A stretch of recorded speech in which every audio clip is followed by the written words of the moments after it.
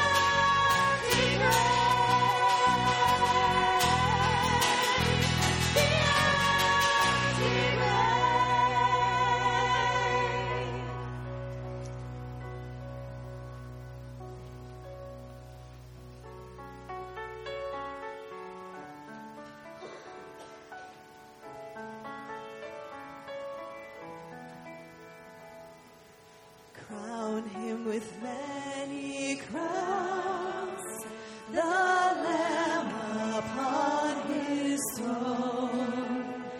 Hark how the heavenly anthem drowns all music but his own. Awake my soul and sing of him who died for me, and heaven that's thy matchless King through all eternity.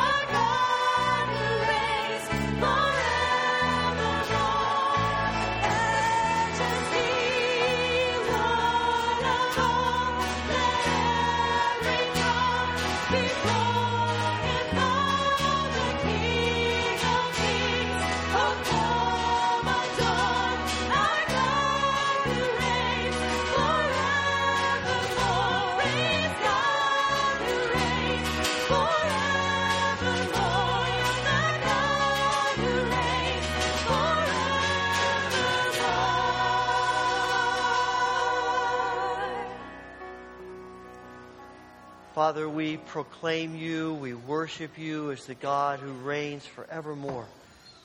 This morning, as we continue in worship, we want to declare your praises with our voices, with our hearts, our minds, every part of our being. Thank you for being here with us today, for speaking into our lives. And we pray that you give us the sensitivity to hear you and to see you. And we ask this through Christ. Amen. Share a word of greeting with others here in worship today. Maybe introduce yourself to someone you don't know.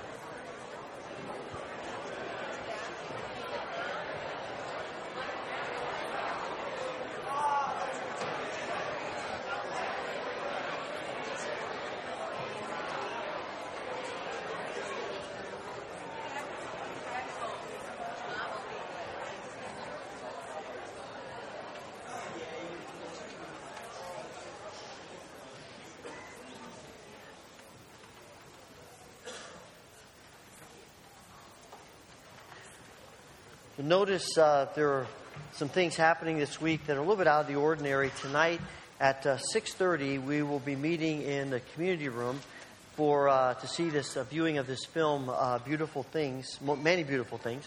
It's about Lilias Trotter, the center here for Muslim studies, and related to that is named after her. And I just recently finished reading her biography, powerful story. And this film is a documentary a bit about her life. She was a very gifted artist and used her art, but sort of gave that up in order to serve God, speaking to them, working with the Muslims in North Africa. And so it's a powerful story. Hope you can join us tonight in the community room. Wednesday evening this week for the Boys Club is the Buddy Keith Memorial Grand Prix sailboat races. Even if you don't have children in that, if you have an hour and you want to come and cheer on the kids as they do their races, I know that they would appreciate that. You also see a couple of inserts in your bulletin about some ways you can get involved in ministry with our children, Children's Church and the nursery, beginning in May and through the summer.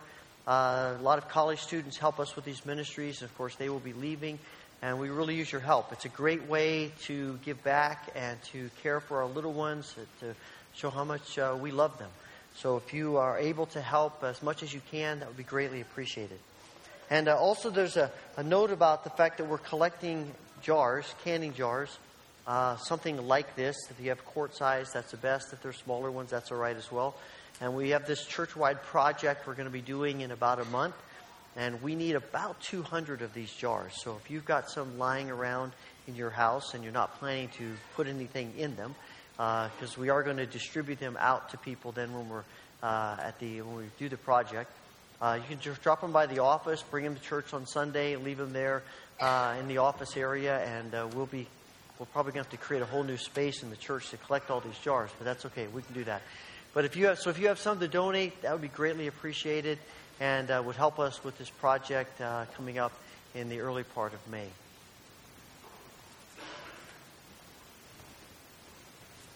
I'd like to invite the ushers forward as we give back to God from all that He has given to us.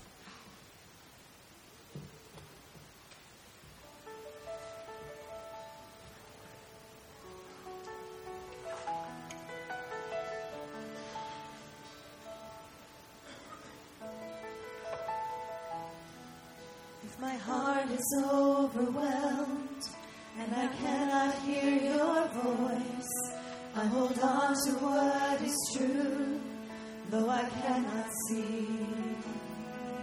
If the storms of life they come and the road ahead gets steep, I will lift my hands in faith, I will believe.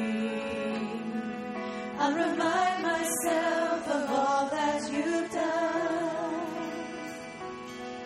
and the life I have because of your Son. Love came down and rescued me. Love came down and set me free. And I am yours. I am forever yours. Mountains high or valley low, I sing out and remind my soul that I am yours. I am forever yours.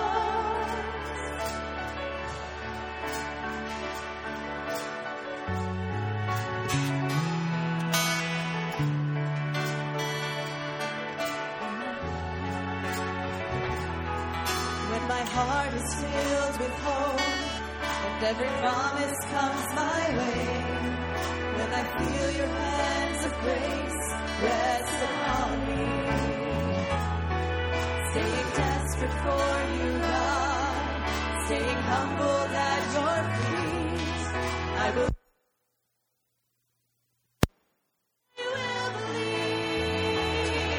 I'll remind myself of all that you've done and the life I have because of your Son. Love came down and rescued me. Love came down and set me free. And I am yours. I am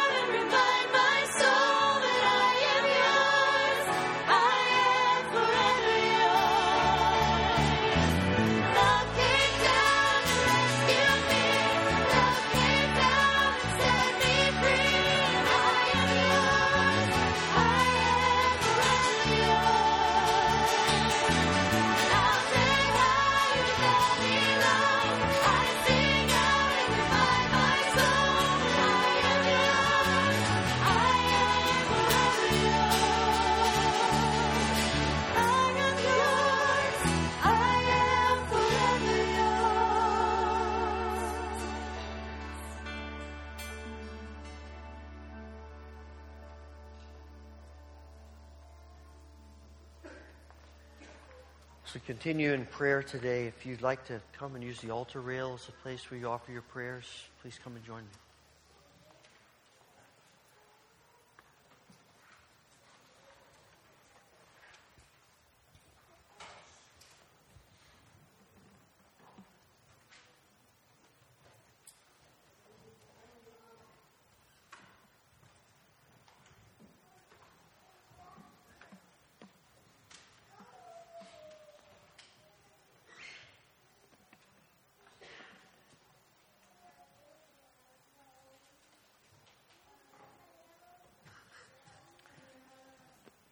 Father, we want to thank you that you've made it clear that we are yours.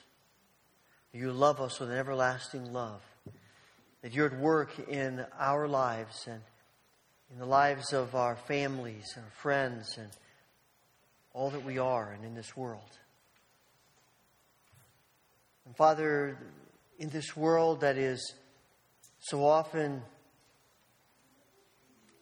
described by shakenness and noise and fear, pain, struggle, we pray that you'd give to us a vision of your kingdom, of your truth, of your grace. Father, we pray for peace in our world of chaos. We pray that you would hold back the forces and the systems of evil, and that you would encourage every person who is working for justice and good. We pray, Father, for the leaders of the nations of the world, that their desire would be for good and justice and mercy and truth. Father, we pray that we would see the transforming power of your Spirit at work in our world. Father, we pray for your church. We ask that you would unite your people where there are threats of division. Lead your people to the truth of your word. Protect your church from attacks. We think especially today of the church in India and those Christians who have been targeted by the Taliban, this bombing last week. Father, we pray for all who are grieving death and loss. We pray for the millions of believers in Pakistan to hold firm to their faith and to sense you leading and guiding and helping. Father, we pray for the church in Haiti. We think especially of Chris and Corey Teed and their holistic ministry there. We pray for their son Eli as he's in his first year of college. We pray that you would bless them as they minister among the great needs of this nation of Haiti. We pray, Father, for your grace as they work toward an adoption. We pray that you would remove the roadblocks and bring fruit and help and success.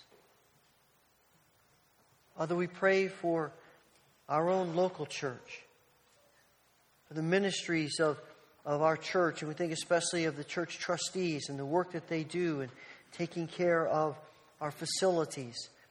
And we thank you for all that you've helped them to accomplish, and we pray that you continue to inspire them as they move forward and to sense our support in their work. We pray for the churches around us, and we think today of the First Baptist Church in Angelica and Pastor David Ford. Bless their ministry and their outreach, and bless the people of this congregation, that they would continue to draw closer to you and to bear witness to your love and mercy to their community and beyond. Father, we pray that you would continue to bless this church, that we would love you and love one another, that we would have your vision, your wisdom, that we would be people of generosity and grace, so we might continue to bear witness to Christ. Father, we pray that you will heal our diseases, comfort our grieving souls, make us people who forgive one another, who care for one another. This morning, Father, we pray especially for Barb Rangel and Bill Duzema, for Bob Jobert and Rich Reynolds, for Calvin and Laurel Bucher, for Warren Woolsey and Bill Getty and Phil Muker, for Mike Raybuck, for Jill Tyson and Bruce Brenneman, for Bev Rett and Micah Christensen, for Linda Roth and Dick Gould, for Crystal Blake and Emily Cricklar, and for others who may be on our hearts today. And we ask for your healing grace and your mercy in every life and every situation. Father, we pray for all of us that you would kindle our faith, that you would make our consciences sensitive to you, that you would strengthen us in our struggles, and that you would lead us forth in the strong name of Christ and in his grace. Father, we pray all of this in the name of our risen Lord and Savior, Jesus Christ, the one who teaches us the model for prayer, which we now pray together. Our Father, who art in heaven, hallowed be thy name. Thy kingdom come, thy will be done on earth as it is in heaven. Give us this day our daily bread, and forgive us our debts as we forgive our debtors. And lead us not into temptation, but deliver us from evil. For thine is the kingdom and the power and the glory forever. Amen.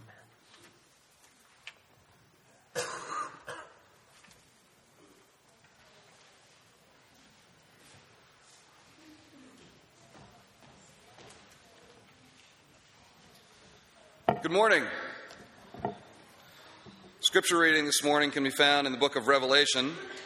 We read Revelation chapter 21, verses 1 through 7, and then chapter 22, verses 1 through 6. Following the reading of the Scripture, children may be dismissed for Children's Church and Junior Church.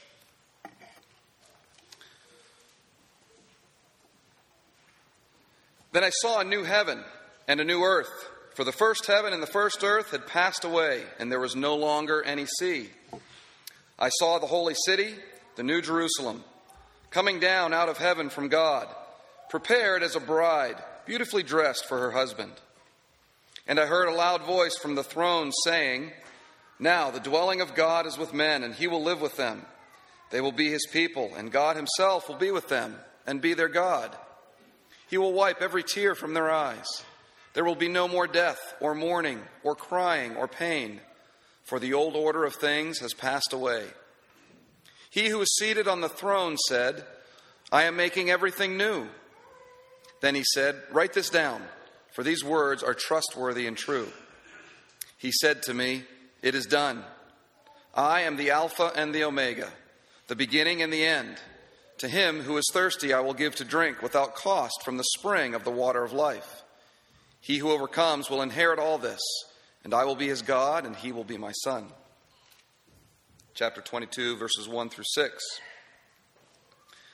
Then the angel showed me the river of the water of life, as clear as crystal, flowing from the throne of God and of the Lamb, down the middle of the great street of the city. On each side of the river stood the tree of life, bearing 12 crops of fruit, yielding its fruit every month.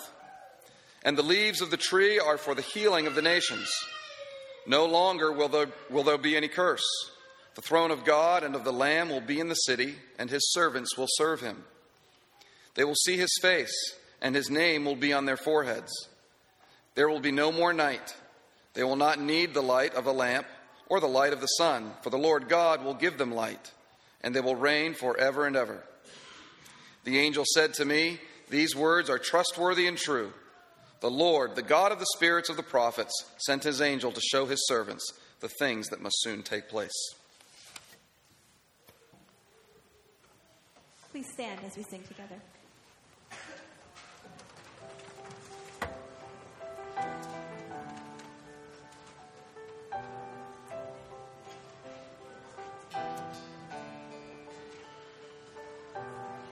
Our Father everlasting, the all-creating one, God Almighty, through your Holy Spirit, conceiving Christ the Son, Jesus our Savior. I believe in God our Father, I believe in Christ the Son, I believe in the Holy Spirit, our God is three in one. I believe in the resurrection, that we will rise again, for I believe in the name of Jesus.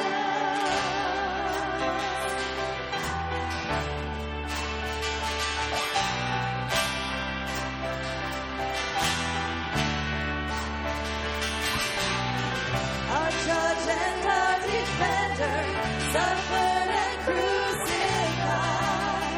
Forgiveness is in you. Descended into darkness, you rose in glorious light, forever seated high. I believe in God our Father, I believe in Christ the Son, I believe in the Holy Spirit, our God is three in one. I believe in the resurrection, that we will rise again, for I believe in the name of Jesus. I believe in you. I believe you rose again. I believe that Jesus Christ is Lord.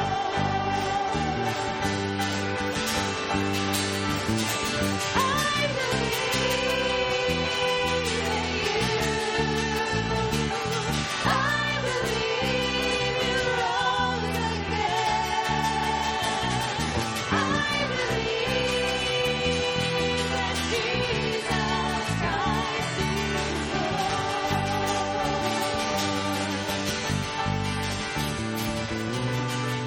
I believe in life eternal.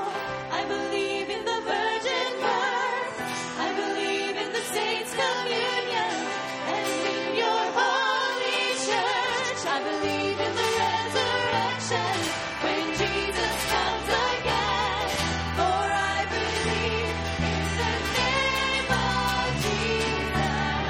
I believe in God our Father. I believe in Christ the Son. I believe in the Holy Spirit.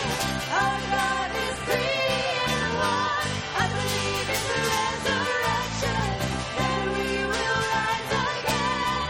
For I believe in the name of Jesus. For I believe in the name of Jesus.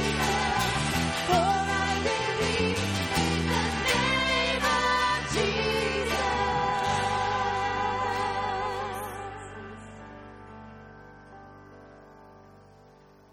Please be seated.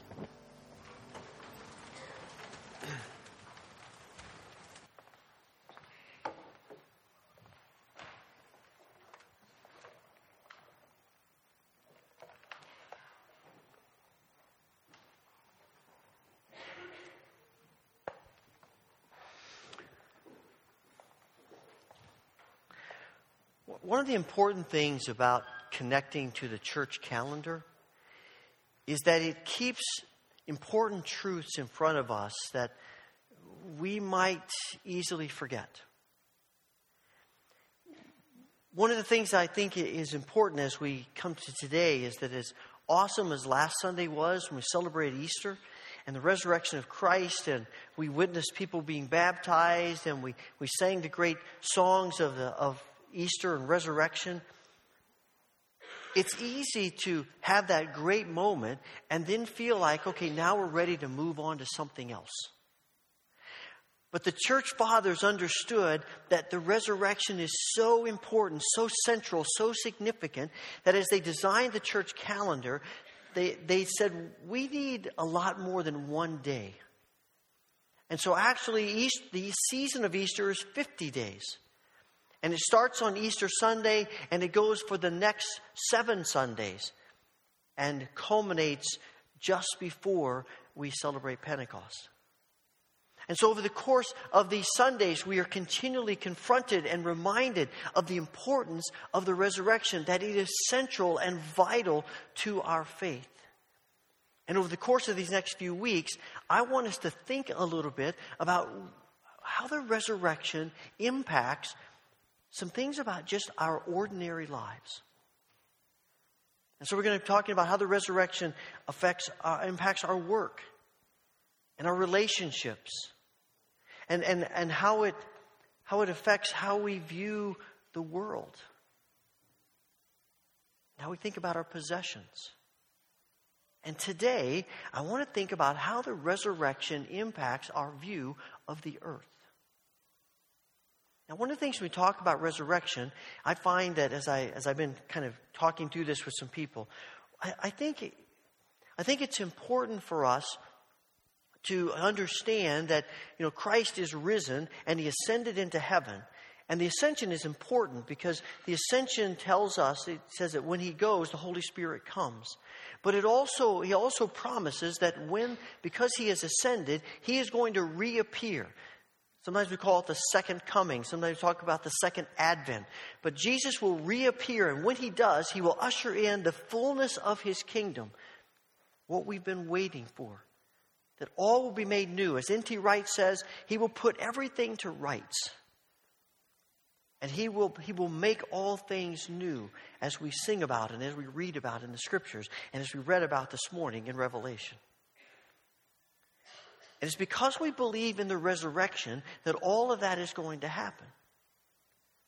But the thing that I think is important for us to see is what happens when Jesus reappears. I don't know about you, but I was raised to believe that on that day when the Scripture talks about the trumpet sounds and the dead in Christ will rise, that I was raised to believe that what will happen in that day is that we will leave the earth and we will go to heaven to be with Jesus.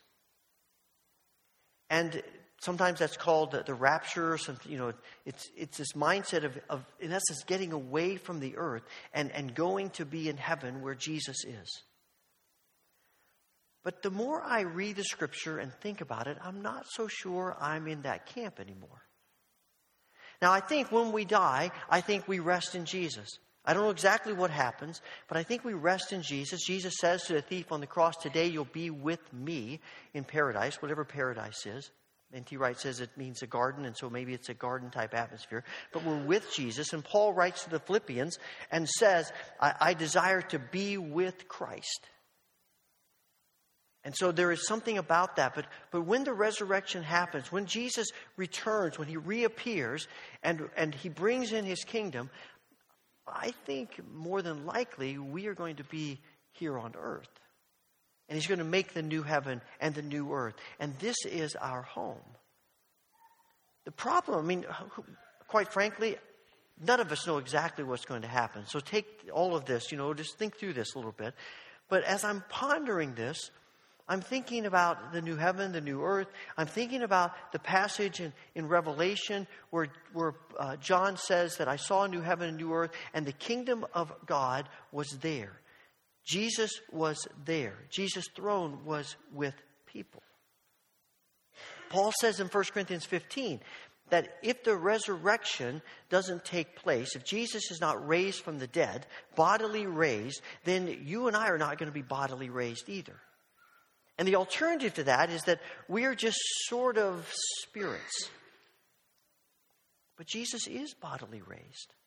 And the scripture tells us that the resurrection of the dead, and that in that time when Christ brings in his kingdom, we too will be bodily raised. And I suspect our bodies might be something like the resurrected body of Jesus that can be seen and recognized, and he can eat, but also is very different too. And the problem with this, with thinking about leaving the earth, is that it buys into a mindset, a dualistic mindset that says the earth is bad. It goes all the way back to Plato, at least, who taught that there was a separation between matter and spirit, and matter is evil and spirit is good. And we're continually living our lives trying to get away from the confinement of matter and the evil of matter. And there is this mindset that the earth is bad, and we have to escape it. But that's not the image that I get in Scripture.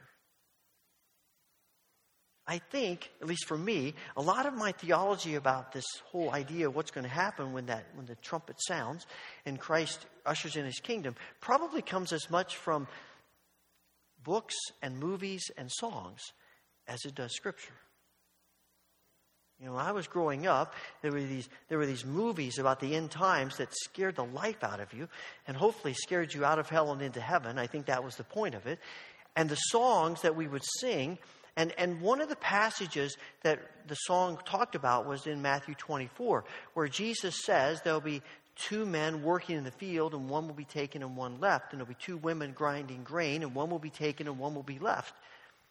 And that always was interpreted as the godly people will be taken and the sinful people left. But right before this, in verse 39, Jesus is talking about Noah and the flood.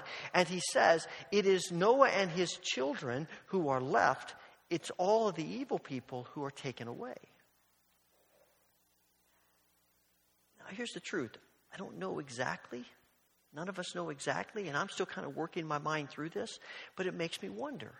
Especially because it makes a difference, at least it has the potential to make a difference, in how we view the earth and how we view salvation.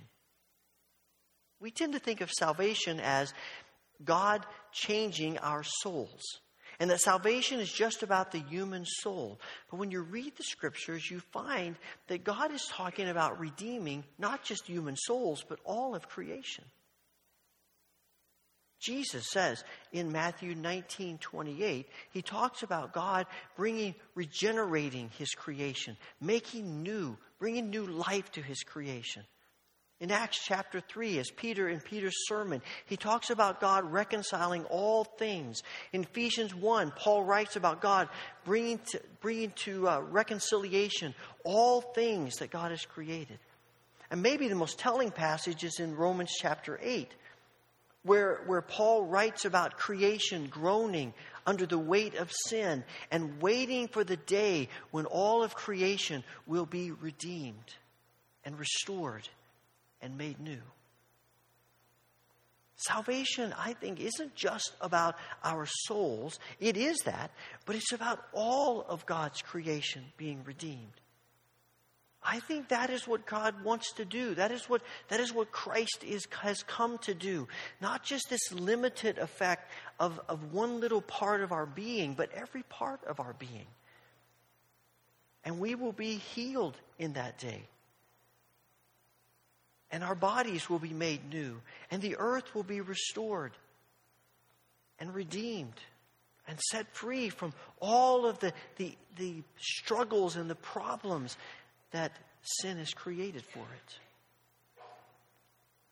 I find it fascinating when you look at the Beatitudes that Jesus says, "Blessed are the meek, for they will inherit the earth." That's always confused me.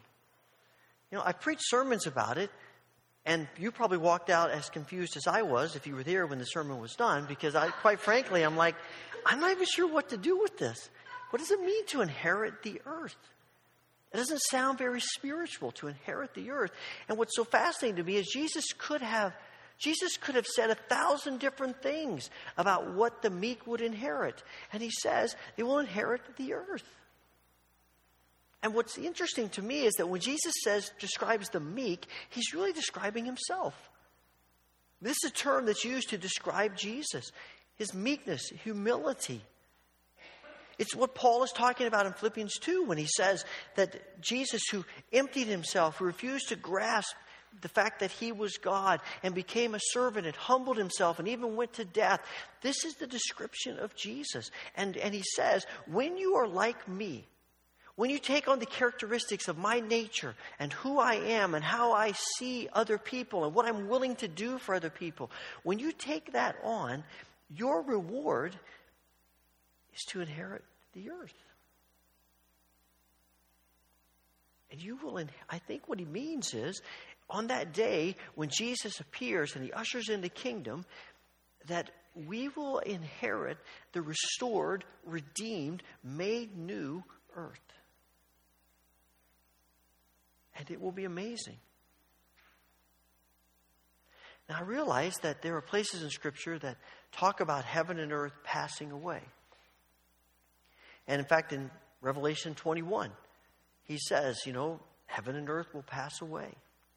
In Matthew 24, verse 35, Jesus says, heaven and earth will pass away. Paul says the same thing in 1 Corinthians 7. Heaven and earth will pass away. And that is one of the reasons why there is at least a theological perspective that we will escape the earth, that we will leave the earth. But again, that implies that the earth is bad. That implies that God looks at everything he's made and says, you know what, this really isn't all that good. It really isn't, it really isn't that great. And surely I can do better than this for my children. But that's not the creation story. We didn't take the time to read it. When you go back to Genesis 1 and 2, 5 times at the end of every day of creating, God says he looked at it and it was good. Now, I have in my mind, I don't want to be sacrilegious, but I have in my mind this image of the Trinity going, high-fiving each other and going, that is awesome. Wow. We brought it today. Man, that was good stuff. Really? I mean, this is good. This is really, really good. And he gets to the end of it. He looks over all of it, including human beings, and he says, okay, this is very good. This is exceptional. This is awesome. And they're looking at what they made and said, this is phenomenal what we have done here. This is amazing. And I just can't imagine God then, thousands, whatever years later, looking at it and saying, you know what? Yeah, it's really not that good. Let's just trash the whole thing and start over again. I have a hard time envisioning God doing that. And actually, when you look at this word passed away or destroyed, and you look at that concept throughout the Scriptures, it really is often used in hyperbole to talk about purification. And often what God means when he says this is going to be destroyed, what he means is I'm going to purify it. I'm going to remove all of the dross, all of the impurities from it. And if you're gold in a furnace and you're being burned and the dross being burned out of it, it feels like you're being destroyed. But the point is not to obliterate it. It is to redeem it. It is to purify it. God says to Israel in various places, I'm going to destroy you. I'm done with you. I've had it with you. I'm going to destroy you. Does that mean God's going to wipe them off the face of the earth? No. It means he's going to purify them. He's going to redeem them. And it's going to be painful. It's going to hurt.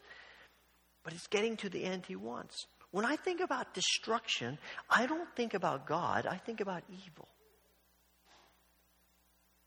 The result of evil is always destruction. I think this came to my mind clearly in the Lord of the Rings movies.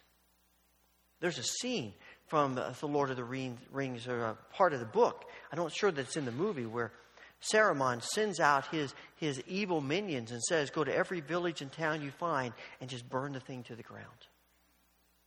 And in the movie, it was especially visible to me. I think I have some images that you can kind of cycle through of just when you look over what has happened to Middle Earth because of evil being present there, it is destruction.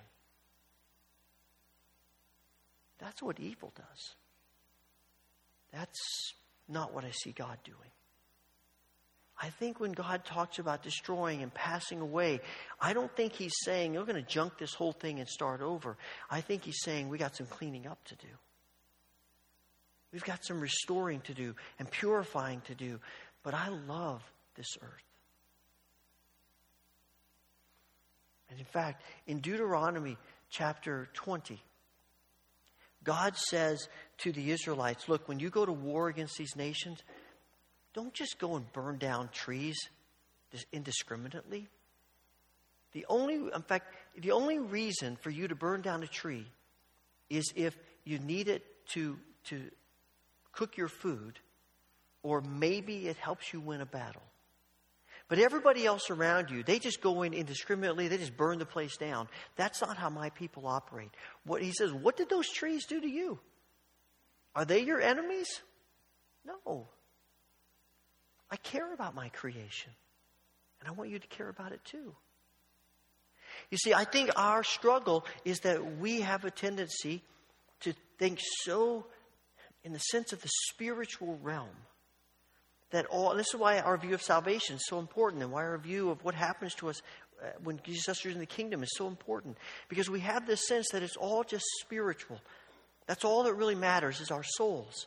And when that's our perspective, at the very least, we have a tendency to ignore the earth. Sometimes even abuse the earth. Because it doesn't matter. Who cares? What really matters is just our souls. Now, of course, there is the other alternative of that, the other false view, which is to talk about worshiping the earth. If you go back to Genesis chapter 3, God's placed Adam and Eve in the garden, and the serpent comes to Eve, and where does the sin take place? What does it have to do with? It's a tree. And the serpent says to Eve, look, if you eat what's on that tree, then you'll be able to do what God doesn't want you to do. You can't really trust God. What you can trust is nature. You just let nature feed you. You come and you take from nature, you worship nature. That'll get you what you want. And of course, it doesn't. And from that moment on, people have been tempted to worship nature. We see it all throughout the Old Testament. People worshiping nature. Isn't it? It's interesting to me that as you go through the stories of the Old Testament, you find that people use trees for shade, and people use trees as a place to worship idols. Because we're always being tempted to one or the other. And I know that when you start talking about this and you start getting into the realm of politics and political agendas of how we view the environment and how we view the earth. And we have a tendency, I think, at least it's been my tendency for a long time, to base my view of how I treat the earth based on how people who are politically opposed to me think about the earth. And it's human nature to do that. Because politics is all about agenda. It's all about winning and losing. And often we have this dichotomy in the political realm of the environment to say, all right, you have to choose between caring for people or caring for the environment. And if that's the only choice we have, then okay, we probably are going to choose caring for people. And we do see people choosing, well, care for the environment. I don't really care. It doesn't seem like the people matter that much to them. But my question is, why does it have to be either or? Why can't it be both? Why can't we care for people and care for God's creation? Why can't we care about taking care of the environment and care about taking care of people? I think that's a biblical perspective. We care about all that God has created, and that includes the trees and the flowers and people. and everything God has done. Because God does.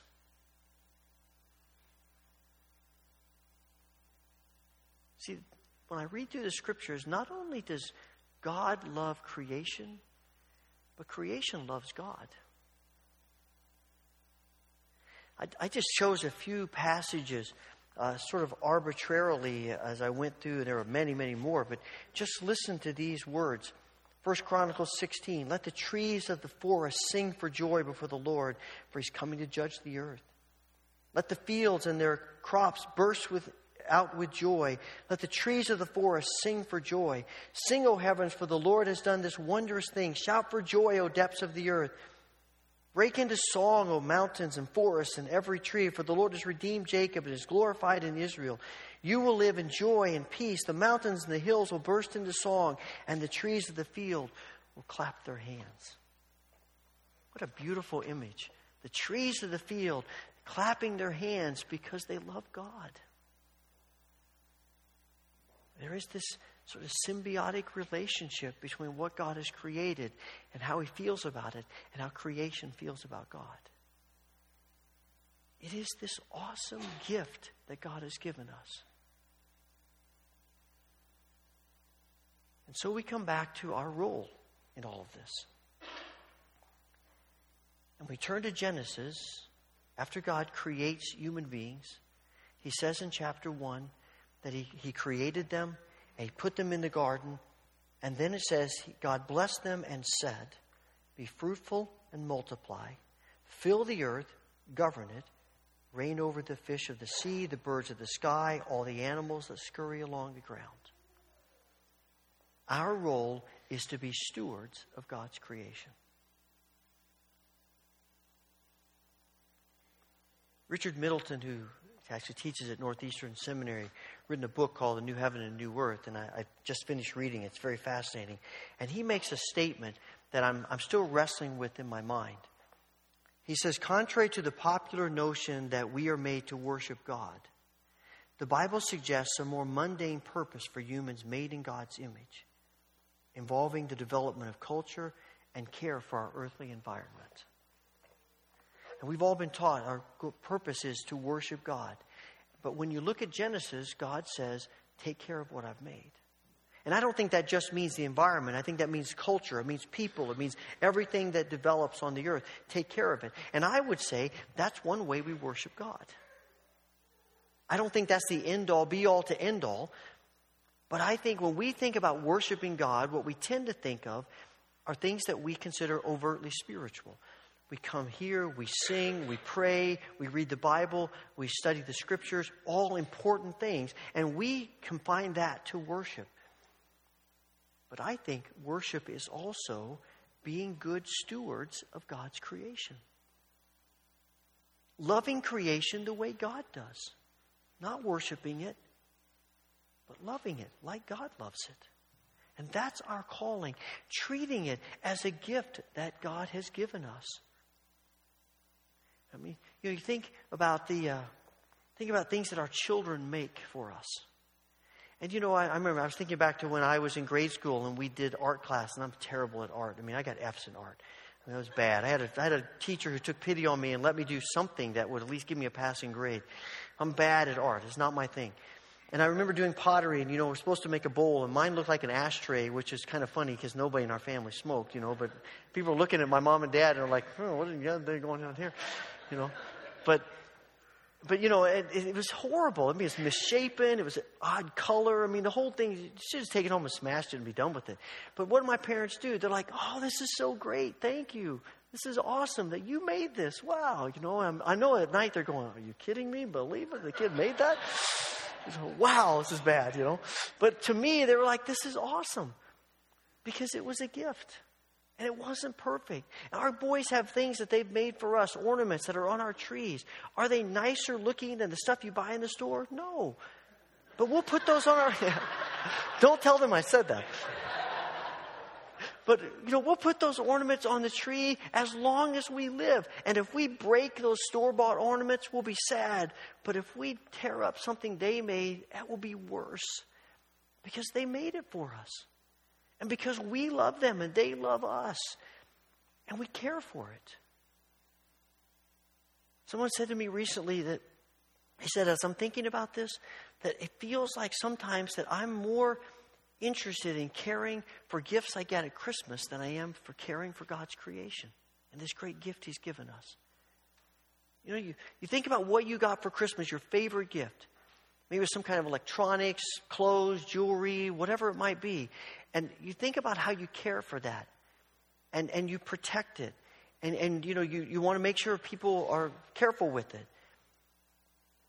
And then think about what we do. You know, throwing wrappers out the car window. Not thinking about how much we're using of energy and the resources of what God has given us. When they said this to me, I thought, wow, that is so true. I do that. You know, understand, I'm on this journey with you. This is not something innate in me. When I was a boy, we had a fenced-in backyard, and it was probably the biggest fenced-in yard in the neighborhood. And so it was a great place for us to play baseball because you could hit it over the fence, home run, you know. As we got older, we had to turn to wiffle balls because we could hit them over the fence pretty easily. But so we had the bases around it, and second base was against the back of the fence, and there was a big rose bush right where second base is. I can't tell you how many times we ran into that rose bush, slid into that rose bush, got rolled into that rose bush. You know, we're all just scratched up from the thorns. And I can't tell you how many times I ran into the house and said to my mother, can we cut that rose bush down? It is killing us playing baseball out there. That was my view of the environment, okay? That's my view of creation. It's in the way for things that I want to do. But God is working on me and helping me. And at the very least, we ought to be thinking about things like reducing our own wear and tear on this precious gift that God has given us. Think about reusing things that will lessen our wear and tear. Recycling. I mean, just those three things can dramatically change what we do. Think about conserving. Just in our minds, asking ourselves, I'm at this moment, what would be the best stewardship of this gift God has given us? And then do it. And there's something in us that wants to say, you know, one person, one family, one church, out of the billions of people in the world, what difference is it going to make what we do? And I'm reminded of the guy who walked down the beach one day, and there were thousands of starfish on the shore, dying. And he began walking along the beach and just picking up, throwing them in the water, throwing them back. Thousands of them, one guy. And somebody else came walking along the beach and watched him for a minute and went to him and said, hey, it's great you're doing that, but you realize you're not going to make a dent in this. It's not going to make any difference in the big picture. And the guy picked up a starfish. He said, yeah, but it'll make a difference to this one. And he threw it in the ocean. That's all we can do. But we can't do that. We can do it. Because we are so grateful for what God has done. And I think instead of taking care of God's gift of the earth as a burden, a joy, we actually get to play a role in helping God's creation continue. We actually get to be people who have something to do with the generations that follow us having a better earth to live on. It's a privilege. And we do it because we are so grateful to God for this gift He's given us, that is this gift we have now and really the place that's going to be our home to come. And we get to be people, we know Jesus says in the Lord's Prayer, your kingdom come on earth as it is in heaven. Your will be done on earth as it is in heaven. And God's kingdom coming is going to be about redeeming and restoring and renewing this awesome creation that He's given us. And we get to play a role in being agents of little steps of making that happen. In the lives of other people, in the earth, in all the gifts that God's given us. And I think it starts with being grateful. I said to you a few weeks ago that I think it was Karl Barth who said that every sin traces back in one way or another to ingratitude. And I think that's true. And on the flip side of that, the good that happens in the world can almost always be traced back to a spirit of gratitude to God for what He's given us. And so what we do, how we think about the earth, it's not a burden, it's not a drudgery, it's not a struggle, it's a joy, because we are so grateful to God for this gift, for what it means for us now, and for what it's going to mean to us then. I often mention to you things that I've read and picked up from the British theologian N.T. Wright. He has had a huge impact on my thinking about a whole lot of things, and this is one of them. And I read as much of his stuff as I possibly can. And if you haven't ever read N.T. Wright, I would encourage you to do so. And I would start with his book called Surprised by Scripture. Surprised by Scripture. It's just a series of maybe about a dozen essays about a variety of topics, including this one. I think the thing that grabbed me when I started reading his chapter about the earth was his title. And I'll leave you with this. The title of his chapter about taking care of the earth, especially in light of the resurrection and the second appearing of Jesus, this was his title. Jesus is coming. Plant a tree. Jesus is coming. Plant a tree.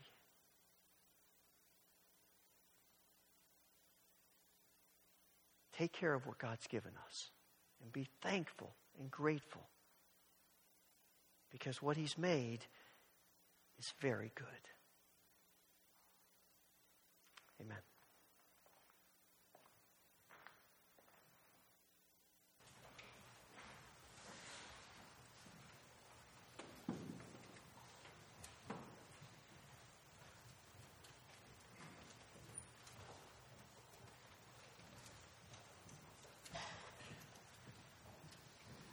Please stand and join us as we sing.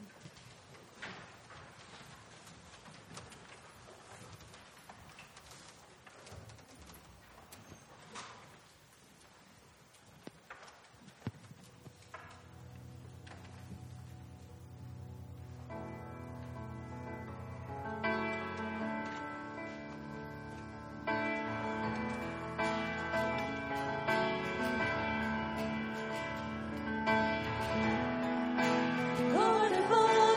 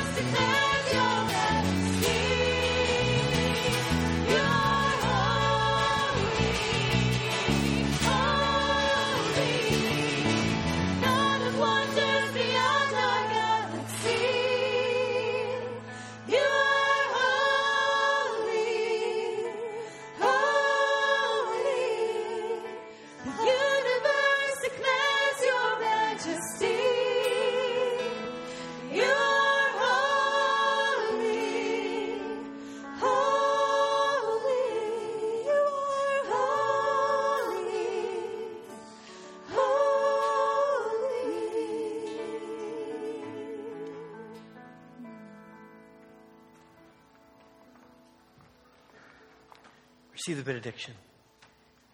The God who created all things bless you and keep you. May his face shine upon you and be gracious unto you. May the Lord bless you and give you peace.